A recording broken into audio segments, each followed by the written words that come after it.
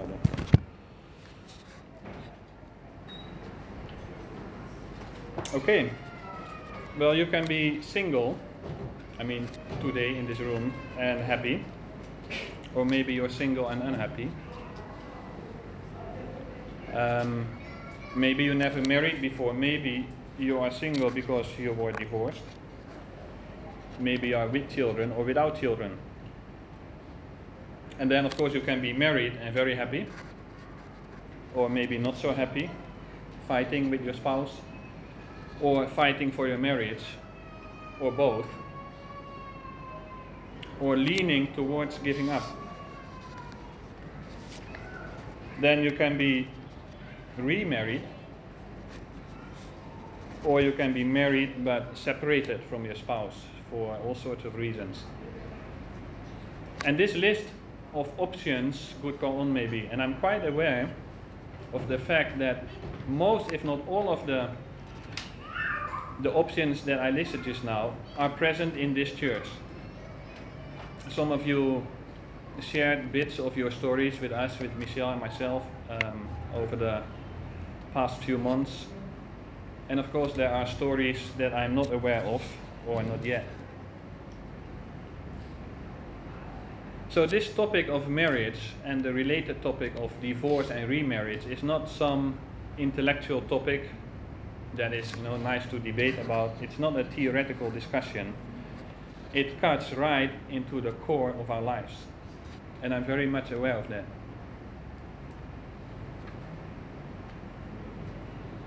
Let me say, if something I say hurts you, please tell me. I want to talk about that. But let's read from the Word of God. Let's continue our reading of the Gospel of Mark. A few verses from chapter 9, which we covered last week, and then continue reading in chapter 10. So Mark chapter 9, verse 36.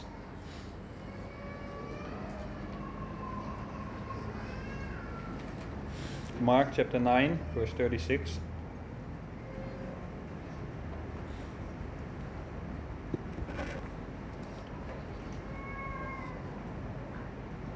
And he, that is Jesus, he took a child and put him in the midst of them, and taking him in his arms, he said to them, "Whoever receives one such child in my name receives me, and whoever receives me receives not me, but him who sent me." Then verse 42. "Whoever causes one of these little ones who believe in me to sin or to stumble," ESV footnote, "it would be better for him if a great millstone were hung around his neck and he were thrown into the sea." And then chapter 10, verse 1. "And he left there and went to the region of Judea and beyond the Jordan, and crowds gathered to him again. And again, as was his custom, he taught them. And Pharisees came up, and in order to test him asked, 'Is it lawful for a man to divorce his wife?' He answered them, 'What did Moses command you?' They said, 'Moses allowed a man to write a certificate of divorce and to send her away.' And Jesus said to them, 'Because of your hardness of heart, he wrote you this commandment. But from the beginning of creation, God made them male and female. Therefore, a man shall leave his father and mother, and hold fast to his wife, and the two shall become one flesh. So they are no longer two, but one flesh. What therefore God has joined together, let not man separate.' And in the house the disciples asked him again about this matter, and he said to them, 'Whoever divorces his wife and marries another commits adultery against her. And if she divorces her husband and marries another, she commits adultery.'"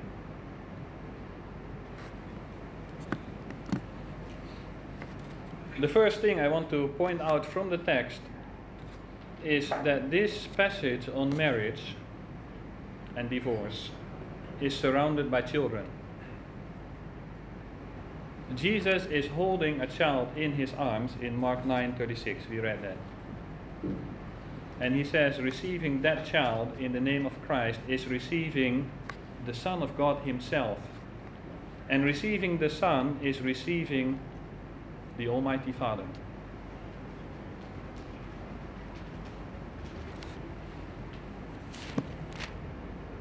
And then comes the warning in verse 42. Jesus says, you adults better make sure that you don't cause a child who believes in me to stumble. You better make sure that you don't wreck that child's faith. It is better to drown in the sea than to cause a child to stumble, says Jesus. And we looked at the context of that passage last week. Cut that hand off. Tear out that eye. Remove that app from your phone. Block that website. Seek help. Be accountable. Verse 50. Be at peace with one another. Very solemn, very straightforward, very direct. No nonsense policy. And then in chapter 10 we have the Lord's teaching on marriage. And then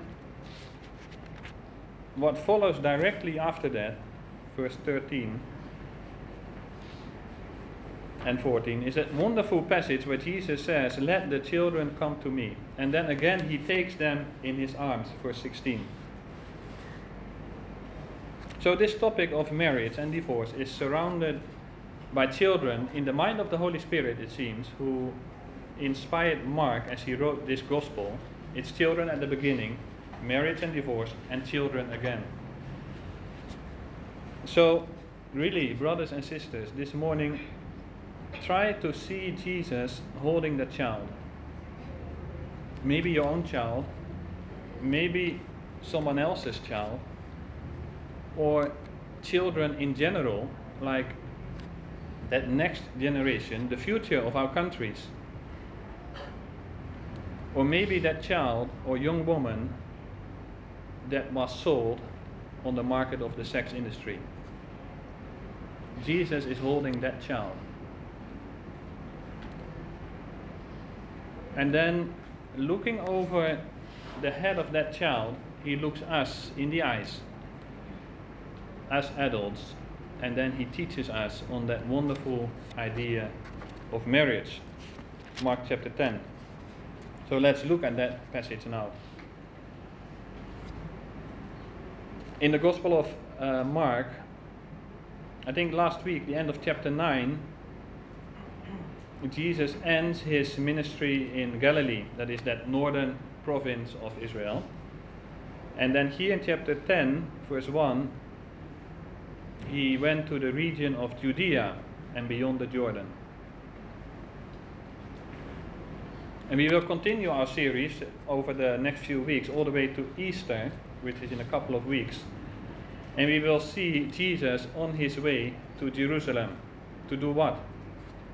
To give his life.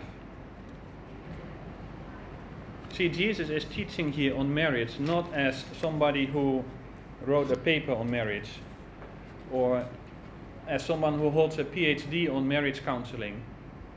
Jesus is teaching here as the author of marriage and the creator of men and women, and not only that, he is on his way to give his life for his bride.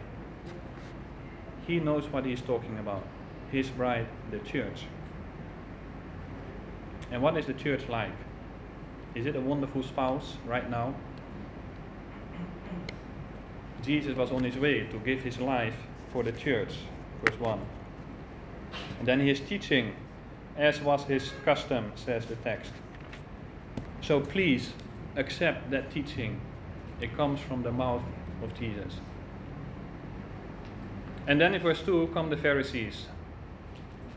And I think that they would have missed the point that I was trying to make about children just now. And maybe they also missed the fact that this question they are asking is not theory but cuts very painfully sometimes into the lives of people. For them it's a test, it's a debate.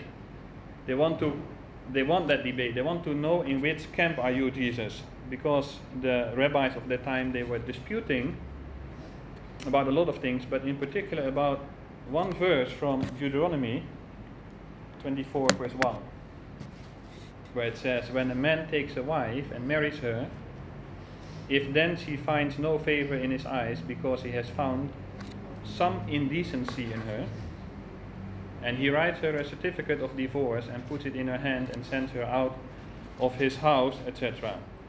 So what does some indecency mean? What would be a lawful ground for divorce, Jesus? In which camp are you? Are you on the liberal side, or are you on the more strict side? Or to put it differently, when can a little girl break the rules and walk on the deck of a ship? Only when her brother is locked in a wardrobe? Or can she do so just because she's fed up with him? Is it lawful for a man to divorce his wife? Mark 10 verse 2. Or if you read it in the account of Matthew, maybe more precise, Matthew 19 verse 3. Is it lawful to divorce one's wife for any cause? Now let's learn from the answer that Jesus gives. Two things maybe. Jesus goes back to the Bible. And then secondly, Jesus focuses on marriage, the original plan, not on divorce. I think that's important because since this discussion about marriage and divorce and remarriage, since it is not an intellectual discussion, but it deals with the deepest joys and also the deepest pains in our lives, it is very important to first take a step back, not to completely disconnect from your own life, because that is impossible, but still to take a step back before anything else and then ask, what does the Bible say? Because that is what Jesus does. What did Moses command you? Well, Moses allowed a man to write a certificate of divorce, they say. Deuteronomy 24 verse 1. Okay, fair enough. But why did he do that? Why did Moses say that? Read carefully and read on. Just go down a few verses. Deuteronomy 24 verse 5. It says, when a man is newly married, he shall not go out with the army or be liable for any public duty. He shall be free at home 1 year to make his wife happy. Oh, that brings us closer to the original plan. It's a wonderful verse. I wish they would introduce that in all countries. Yes, there is that commandment about a certificate of divorce. And Jesus says it is there because of the hardness of your hearts. In fact, those of us who read the Bible in 1 year, we have been reading through Exodus and Numbers, Leviticus, Numbers, Deuteronomy.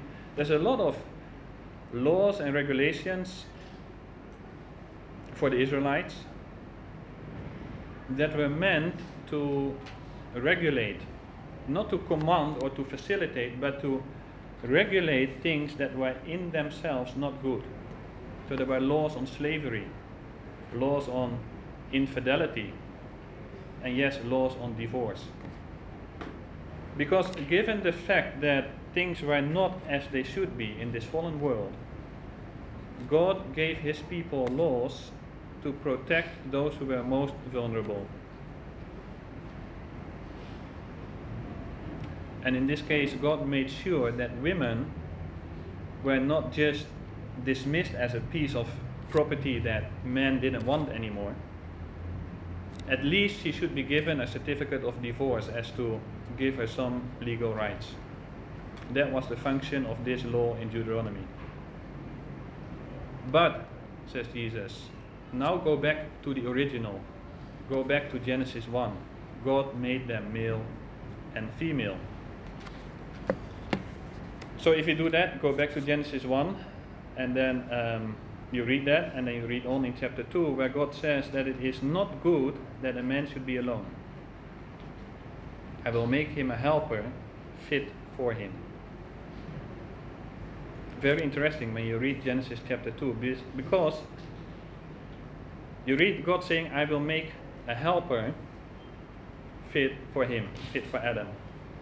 But before that happens, another passage is inserted in the text where Adam gives names to the animals. And Adam discovers that for each animal there was a male and a female. It was obvious as he was studying these animals that God had created, wow, they are different, but they belong together. I'm going to call you lion, and I'm going to call you lioness. I'm going to call you rooster, and I'm going to call you hen. And sometimes he had to look a bit closer to see the difference between male and female. And he learned a lot in the process. And as he was doing that, he became aware of the fact that he himself was alone. I find that beautiful because God had a purpose. God was excited about his plan. He already knew it's not good for Adam to be alone. I'm going to make him a helper, but I want him to feel his need first. Adam, go and name all the animals. And all this while, God was excited about what he had in mind. He was planning to surprise Adam. And then God creates a woman, Eve. Similar and yet so completely different. Amazingly different. Those of us who are married, and even when you're not married, you know how different male and female, men and women are. You might think that's a problem. It would be so easier if all women were like men, but that's not true. It is amazingly different, beautifully different, enough for a lifetime of study. And then God brought her to the man. Wow, that must have been so exciting for Adam.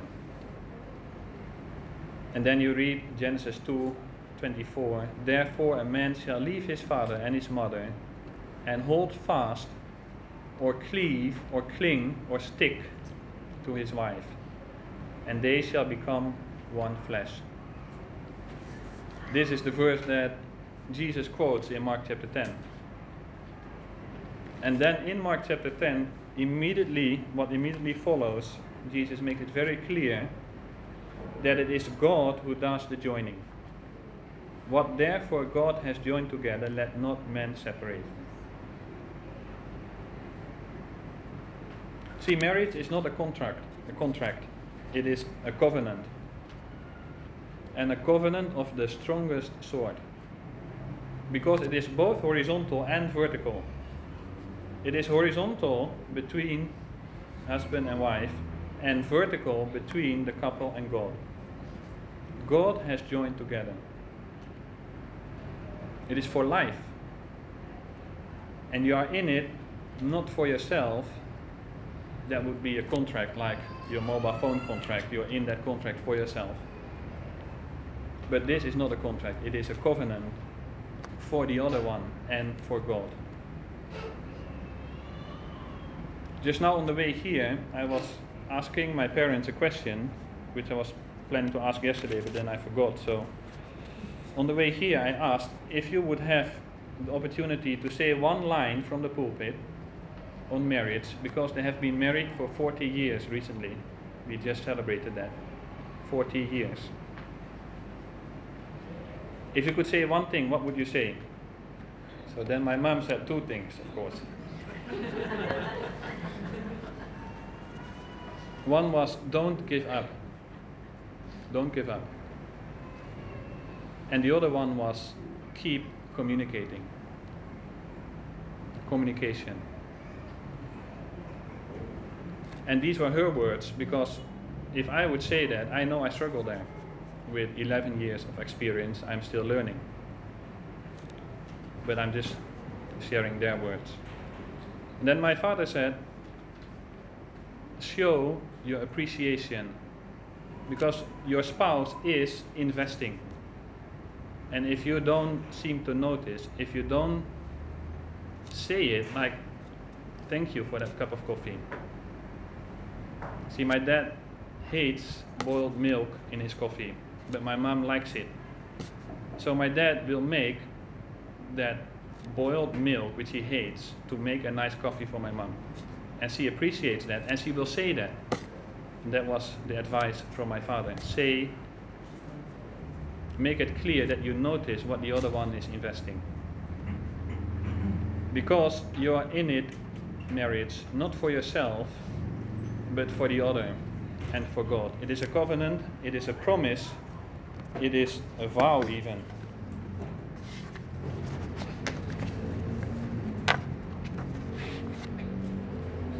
So what is that vow like? I, Eric, take you, Michelle, to be my wife, to have and to hold from this day forward, for better, for worse, for richer, for poorer, in sickness and in health, to love and to cherish, till death do us part. According to God's holy law, in the presence of God, I make this vow. People, these are the words that we have been saying, those of us who are married. These are solemn words. In the presence of God, I make this vow for a lifetime. That is what we promised. See, marriage is God's masterpiece for us people here on earth. God is excited about it. I hope you saw that in the account of Adam and Eve, how God did it. He is excited about it. And we know from the New Testament that marriage is a picture of Christ and his bride, the church. So, as always, what God loves, Satan hates. So God says, male and female, joined for life, and then one flesh. Male and female, joined for life, then one flesh. So what does Satan do? He attacks every bit of it. The sacredness of gender, the sacredness of marriage, and the sacredness of sex exclusively in the safety of marriage. He attacks all of it. Marriage is severely under attack. And God says in Malachi 2 verse 16, in very strong words, I quote from the NASB, I hate divorce. These are the words of God. I hate divorce, but I love you. I hate divorce, but I love you. No matter what has happened in your life, God loves you just as much. And there are no second-class Christians. Let me repeat it. There are no second-class Christians. Oh, you have been divorced before. No, there's no such thing. There are no second-class Christians. We are saved by pure grace, no matter what. Because God knows that this world is a fallen world.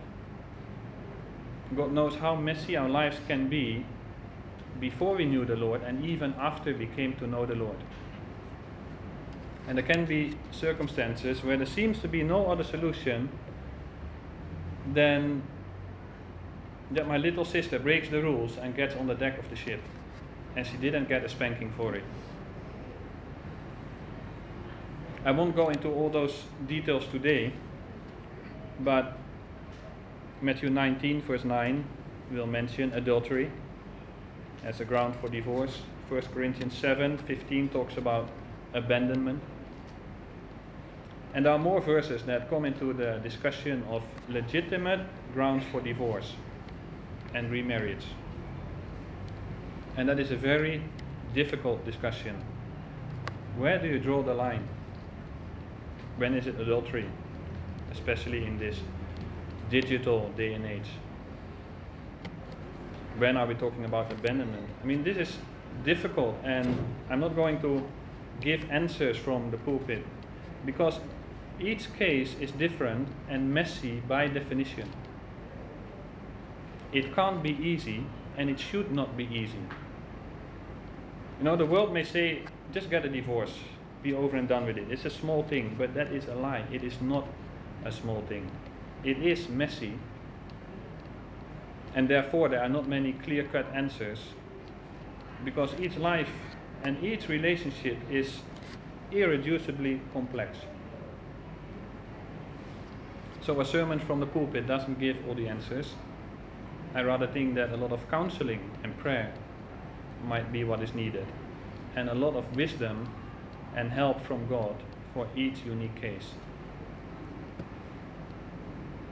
But you know what I find special? God knows by experience what we are talking about. God knows everything, but some things He knows by experience, or many things He knows by experience, and this is one of them. Read Jeremiah 2, read Hosea, and you see the broken heart of God Himself because of the unfaithfulness of Israel. You see His love, His pain, His hopes, His anger, His mercy. His marriage, and I'm saying that with all reverence, wasn't very successful so far. But He fought for it. So God might be nearer in what you're going through than you think. God might be nearer than you think. But today we are here. And the past, of course, is done. The past is the past. And the work of Christ is enough to cover every sin. And we as Christians, we can live in the full assurance of His forgiveness. And then we can face today and tomorrow. So let's face today and tomorrow. That means if you're single, enjoy the privileges of singleness, where Christ is yours in a very special way. 1 Corinthians 6:17, he who is joined to the Lord becomes one spirit with Him. That applies to all of us, but in a special way to those of us who are single. If you're married, enjoy the privileges of marriage and keep working on it. Ephesians 5:33, let each one of you, men, love his wife as himself, and let the wife see that she respects her husband. Men, love your wives. Wives, respect your husband. If you are remarried, live out that marriage for the glory of God. If you have children, enjoy the privileges of being a parent. Bring them up in the fear of the Lord. If your marriage is mediocre, not really good, not really bad, work on it. It is God's masterpiece. God is on your side to help you. And if your marriage is less than mediocre, and if that joy seems to be far away, don't give up. Take that counsel from 40 years of experience. Don't give up. Please don't think of divorce. Fight for your marriage. Trust God. Seek help in this church or maybe elsewhere. Let me wrap that up in, again, these two lines. Ananya, the Lord is protection. And secondly, that is God's side. Our side is a no-nonsense policy in all things. And I hope and pray that then we all will sail through life, single or married, with joy and for God's glory. I think the greatest gift that we can give to a child, those of us who have children, the greatest gift that we can give them is a solid, thriving marriage. May the Lord help us every day. Shall we pray?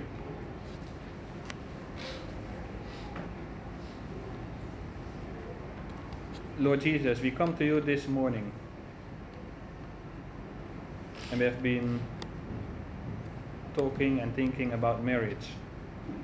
We thank you for your design, for your great plan. And we realize that throughout the ages, and especially in this time that we live in, where slavery in the sex industry is as big as never before, where post-Christian countries in the West give up on almost everything that you have instituted, where we live in a country where it is all right to have more than one wife, here in Malaysia. Father, we are surrounded by attacks from Satan, and we pray that you will protect us and help us to have a no-nonsense policy in our own lives, in our spiritual lives, in our family life, towards our children, when nobody sees us, when we are around people, no matter what. Help us, Lord, so that we live out our lives, single or married, for your glory, so that people will see what it means to belong to you. In Jesus' name we pray. Amen.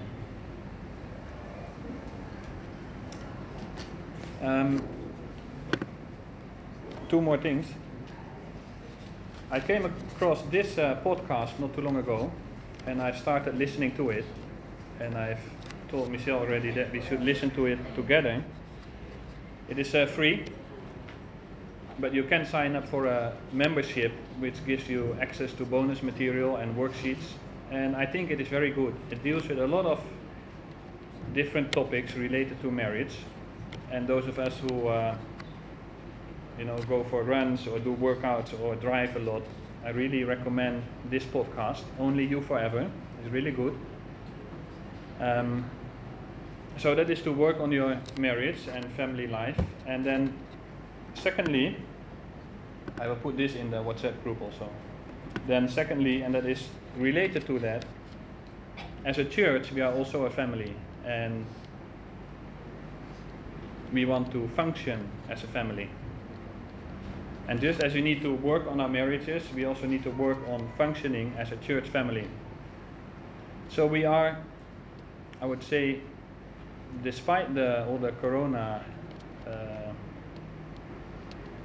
problem, we are still preparing for a church retreat in May 1st to 3rd. Of course, we don't know how things will progress from here. It seems that this part of the world is slowly recovering. We hope and pray that in May it will be good and wise to come together as a church for a retreat. For now, we continue our preparation, and I would like to ask you to save the date.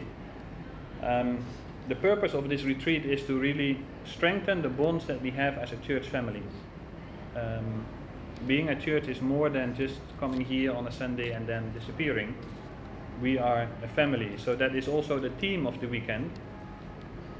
By having this retreat, we already grow as a family, but the topic that we will be dealing with, besides leisure and having fun and playing games, the theme is to be one body in Christ, and the subtitle is the IBC Family Camp. So when I say family camp, it doesn't mean it's a camp for families, but it is a retreat for all of us who belong to the IBCBI family. So we're working on that in a small committee, and soon we will ask many more of you to contribute and work out the many details, so that even in the preparation we start to function as a family already, in which each member plays its part. So please save the date, 1st to 3rd of May 2020 in Desaru, and further details will follow shortly. And download that podcast. Have a wonderful week.